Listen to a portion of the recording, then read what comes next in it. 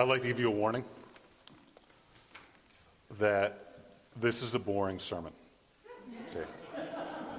So if you're someone who doesn't like boring sermons, you can just like really try to grit this one out, and next week will maybe be more exciting. If you're someone who loves boring sermons, this is for you.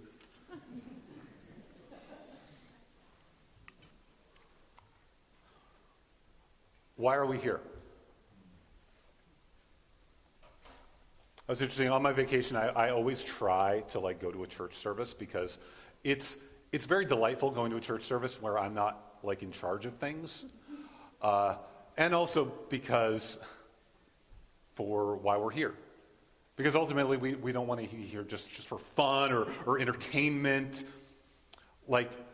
or because we have some sort of guilt about, maybe what we've done this week, and like, man, maybe if I go to church, I can sort of like even the scales with God. I know, but we're here for Jesus.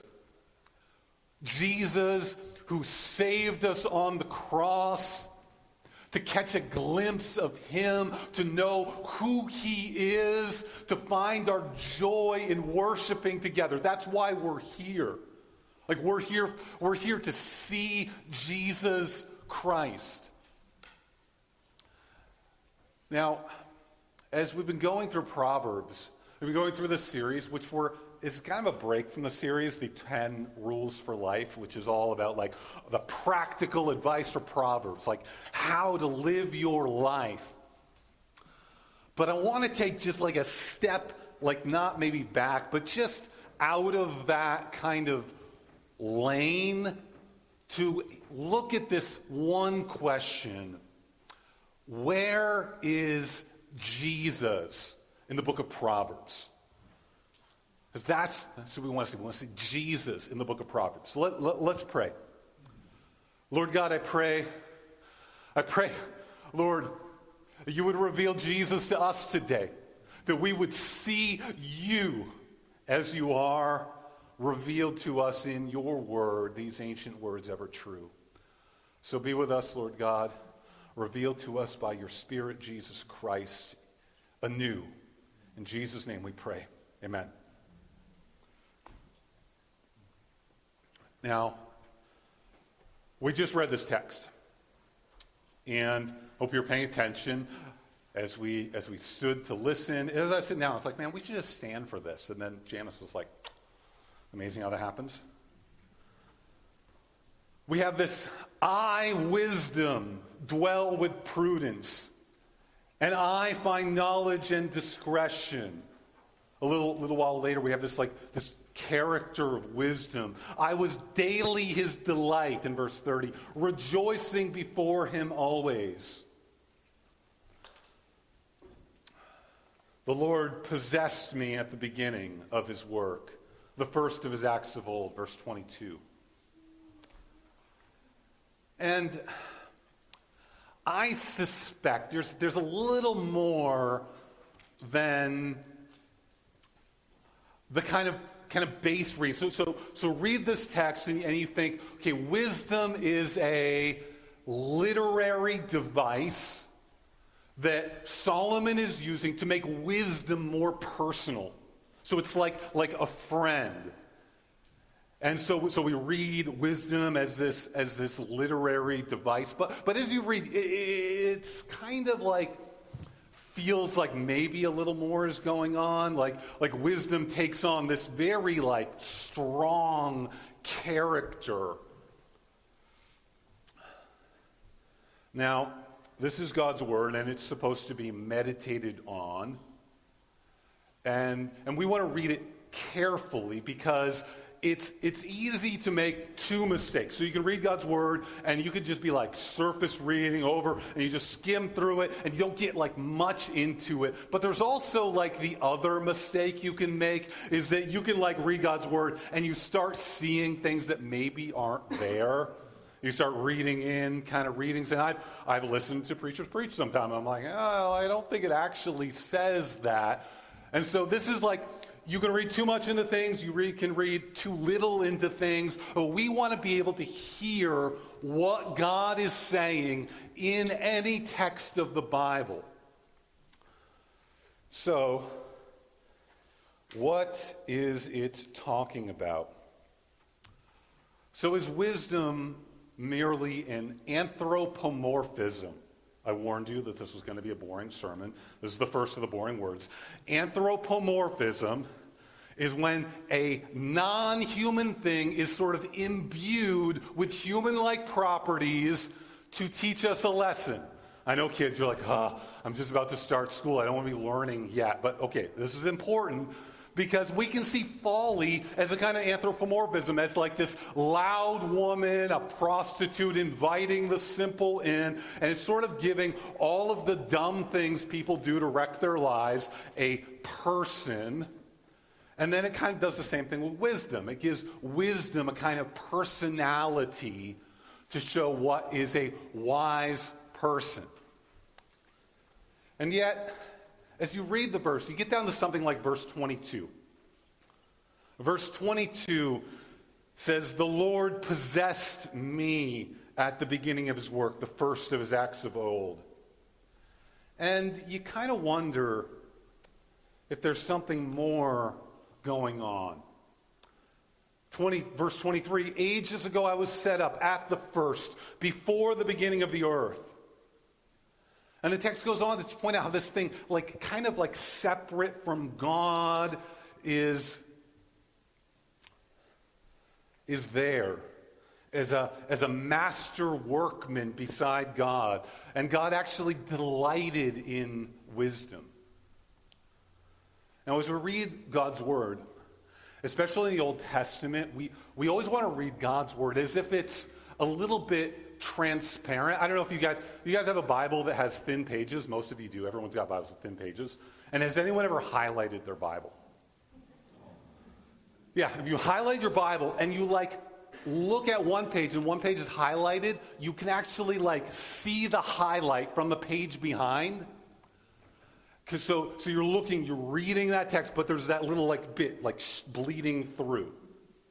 Now, in the same way, when we read the Old Testament, we always want to read it with a little bit of transparency to see through to the end of the story, to see Jesus Christ in his finished work on the cross bleeding through the page. And so we want to look how is this revealing Jesus? Because Jesus is God's final revelation. Hebrews 1:1, "Long ago, at many times and in many ways, God spoke to our fathers by the prophets. But in these last days, he has spoken to us by his Son, whom he appointed heir of all things, through whom he also created the world." So Jesus is when God spoke finally, period. And so as we read these words from Proverbs, we read looking forward to Jesus. So is wisdom more than a literary concept? Is wisdom actually Jesus, the pre-existent Word of God? Now, we need to talk about this for two reasons. One is that when I read it, I get a little twinge, like something's going on here. And two is that for the vast history of the church, I know you guys saying boring sermon, history again. Go back to Justin Martyr in the 2nd century. He is pointing to this text in Proverbs 8 as this is Jesus in the Old Testament. In fact, most of the church, almost all of the church fathers, and most people up to pretty recent days, interpret it as wisdom being Christ. And the only alternatives, Irenaeus, he was in the 2nd century, he thought that wisdom was the Holy Spirit, something we'll talk about in a little bit as well. Now, this is really important to a debate in the early church, again, history, back in Alexandria of Egypt, which was a center of learning in Egypt. There was one of the most important theological debates. And That was a guy by the name of Arius made this claim. And he was said that Jesus is like God, but not actually God. He said this: if the Father begat the Son, he that was begotten had a beginning of existence. Hence is that there was when the Son was not. In fact, the Arian supporters, that was their slogan. They would go around the streets of Alexandria shouting, "There was when he was not." It's kind of a catchy phrase. Maybe it's a little catchier in Greek. Now, this question of who Jesus is not some idle, historic bit of trivia. But it's vital. Because if we're going to be singing, like, "Give me Jesus," if we are going to be worshiping the name of the Lord Jesus Christ, he is either God and we are doing the right thing, or we are idolaters, because Jesus himself said, "You shall worship the Lord your God and serve him alone." Still today, the devil is trying to discredit Jesus Christ, propping up ideas and false cults and false religions that Jesus is special or a prophet or somebody, but not quite God. Jesus is not quite God. We're all idolaters and doomed. Now, this is all important because the Arians had a proof text. And their main proof text that they argued at the Council of Nicaea was from Proverbs chapter 8, verse 22. "The Lord created me as the beginning of his works, before his deeds of long ago." Now, verse 22, and everyone's going to read a translation. Everyone's going to say something slightly different because I told you this is a boring sermon. Okay, another reason for boring. So there are two words. One word in Hebrew means created, and the other word means possessed or gave birth to, or something like possessed is probably the best. Something like acquired. And strangely enough, both those words are spelt exactly the same way. Okay? A great way to get into a theological debate on something that's kind of insolvable. Now, I think in context, I think created is probably a good translation, at least defensible, but I'm not entirely sure. But it's, okay, so create. Moving on. All right, let's get to the New Testament. So why in the world did the early church think, basically without a doubt, that Proverbs 8 was speaking of Jesus? After all, it doesn't say Jesus, and it's a little oblique. But first of all, Christ is the wisdom of God revealed.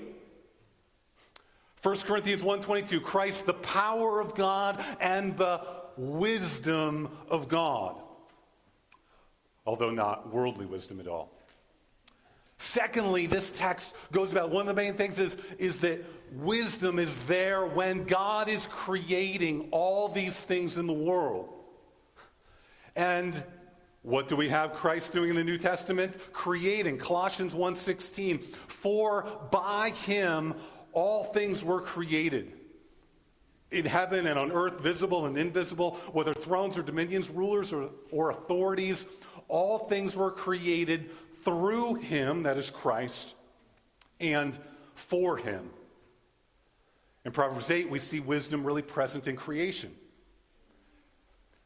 Proverbs 8:29, when he assigned to the sea its limits, so that the waters might not transgress his commands, when he marked out the foundations of the earth, then I was beside him like a master workman, and I was daily in his sight, or I was daily his delight, rejoicing before him always. Again and again, Hebrews 1:2, through whom he created the world, through Jesus Christ. And who can forget John 1?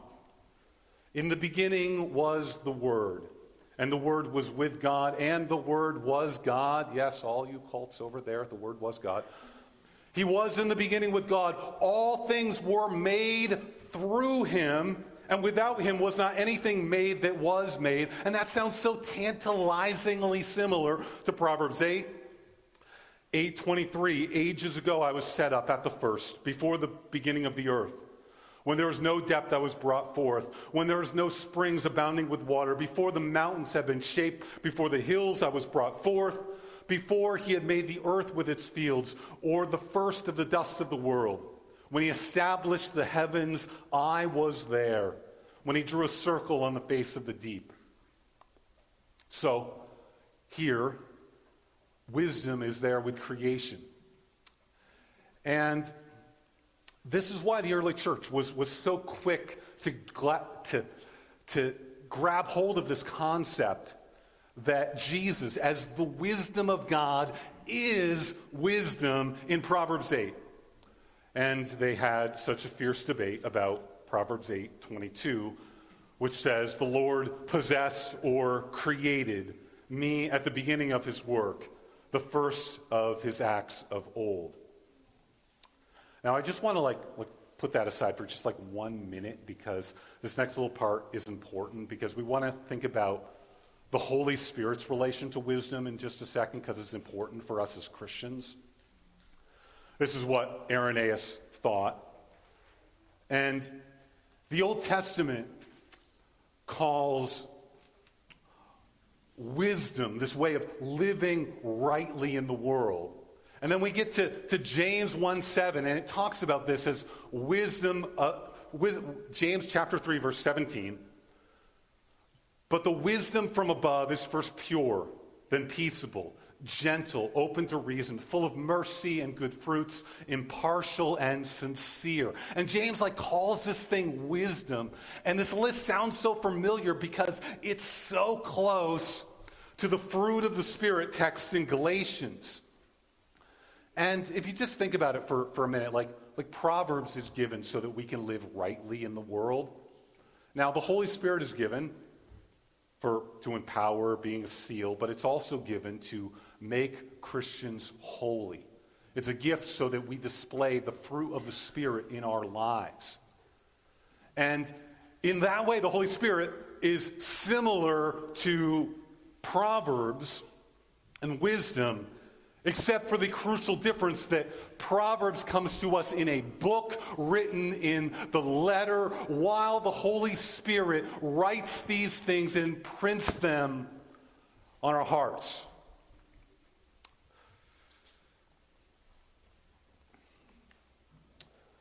It's also remarkable that the Holy Spirit, again, is mentioned in creation.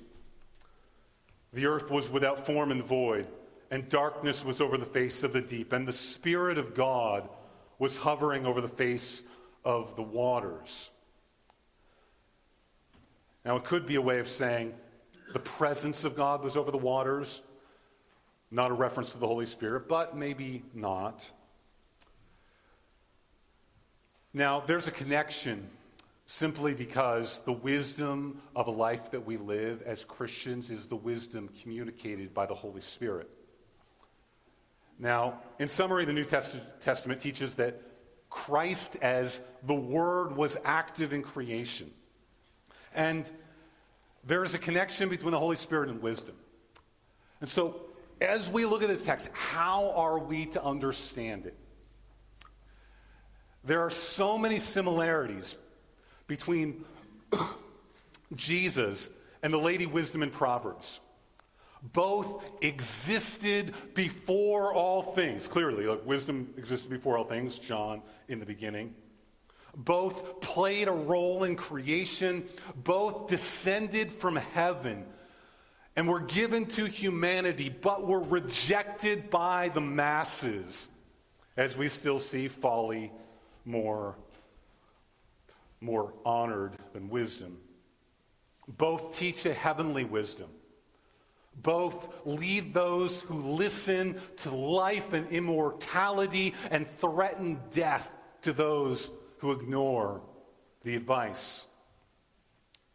maybe most interesting, both offer blessings in the symbols of food and drink. If you remember 2 weeks ago how wisdom sets out a meal, Christ himself gives us a meal. Now, in all these tantalizing things, it is so easy to be like, well, look, it's like wisdom there. I think we need to see that even though wisdom is presented as this great thing, wisdom pales in comparison to the Lord Jesus Christ. For the Queen of Sheba rejoiced in Solomon in his wisdom, but something far greater is Jesus Christ.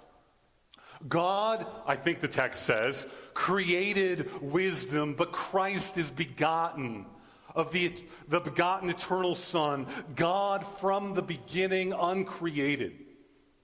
Wisdom witnessed creation, but all things were made through the Son. He was the Word, the power of God in creation. Wisdom lasts at the time of judgment, but Christ is the judge. Wisdom is begotten by God. Christ is God. In Solomon, and ultimately in the book of Proverbs, as with the whole Old Testament, you have a kind of truth that fails by itself. In Solomon, we see this. Solomon was the son of David, he was the son of David who gave us so much wisdom, but in the end was an idiot who didn't ignore the women that he warned us about. Only Christ is the son of David. Christ is the son of David who was righteousness to the end.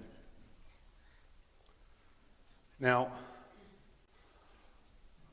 when we look at this, I think we should interpret this as this way, is that wisdom is a type of Christ, in that wisdom points to Jesus Christ as the Son who would walk in the very image of God, who would live in complete wisdom in everything he does. Wisdom would point to Christ, but not be Christ. Now, this happens all the time in the Old Testament. Things that point to Christ in a specific way, but are not Christ. My favorite example of a type of Christ in the Old Testament is there's no middle school boy. Favorite middle school boy, Old Testament character. Got lots of muscles. Can you guess? Samson, yeah, Samson. Samson, great hero. Also, maybe consorted with not the best women. Delilah was not a great life choice. But he was a type of Christ in one very important way, is that at the end of his life, chained with pagans between two pillars, he saved Israel by sacrificing himself. And so that one thing points to Jesus, the one who would die for his people. In the same way, we read wisdom, which in so many ways has these echoes of Jesus Christ. Looks forward to a life of a person who actually gives a meal for us to take and live. And yet, in the Old Testament, is not the thing itself. Wisdom is a created thing, a thing that points to the ultimate. Wisdom is a type of Christ, but not Christ himself. Christ is the giver of wisdom. Ephesians 1:17, that the God of our Lord Jesus Christ, the Father of glory, may give you a spirit of wisdom and of revelation in the knowledge of him. Christ isn't the equivalent of wisdom, but the giver of wisdom. Colossians 2:2-3, which is Christ, in whom are hidden all the treasures of wisdom and knowledge. And so wisdom is a part of Jesus that he gives to his followers as they seek him. So why does this matter? First, we need to come to Jesus Christ and not just come and be wise. It's so tempting so often to seek out things that just are like shortcuts to live our life better. I was like popular sermon series, like how to live a wise, prosperous, and healthy life. Like people like looking at it, like that's what I want. It's like that's an okay thing to have, but what I want to do is seek Jesus Christ. He is everything, and wisdom is a byproduct of seeking him. But just being wise without him leads to the same tragedy as Solomon. When we read the book of Proverbs, we do really need to look at the text because this is God's communication to us. And reading this is like wisdom and good for us, but to be applied looking through the page to the ultimate of Jesus Christ. And I just implore you, anything that you set out for in life is that whatever God has laid on your heart to chasten your life, that you're always looking through that thing to the ultimate glory of God in Jesus Christ.